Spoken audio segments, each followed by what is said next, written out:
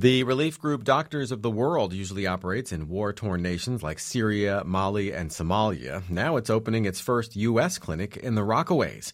After providing aid immediately following Sandy, the charity decided there was enough of a need for them to stay on and set up a brick-and-mortar medical center on the peninsula. WNYC's Stephen Nesson visited the facility as it was being set up. At a bland office plaza on 102nd Street in the Rockaways, next to a fitness center and a physical therapy office, renovations are nearly complete on a new clinic. This is us. Sands Point, Suite 3B. Noah Barth is a program director for Doctors of the World. Stepping past a pile of cardboard boxes, the 7-room office smells like fresh paint and new plastic. The space itself was flooded during Sandy. We had to cut out drywall from the bottom about a foot or so, take out some of the flooring, all the flooring through here, through the hallways.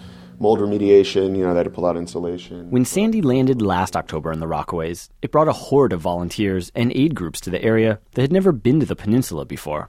One group was Doctors of the World. It's an international relief network based in France, an offshoot of Doctors Without Borders, with a focus on staying after emergencies. We saw a lot of people with upper respiratory tract infections, a lot of people that went months without seeing a doctor, that just needed routine stuff. Barth says Rockaway residents still have a lot of medical needs. Now you're starting to see the setting in of post-traumatic stress disorders, anxiety, depression, things of that nature. The 11.5-mile peninsula doesn't have many other medical facilities. There's St. John's Episcopal Hospital at 19th Street and Joseph Adabo Family Health Center on 62nd Street.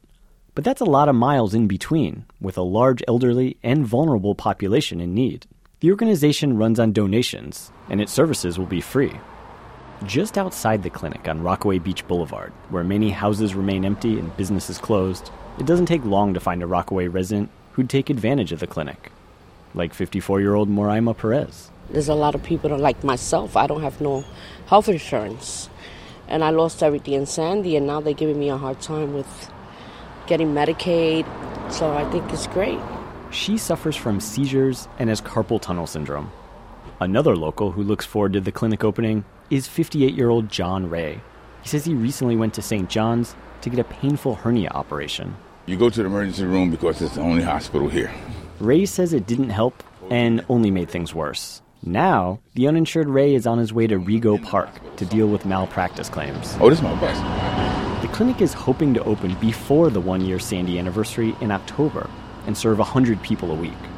But an estimated 21% of Rockaway residents are uninsured, so the demand may outstrip the supply.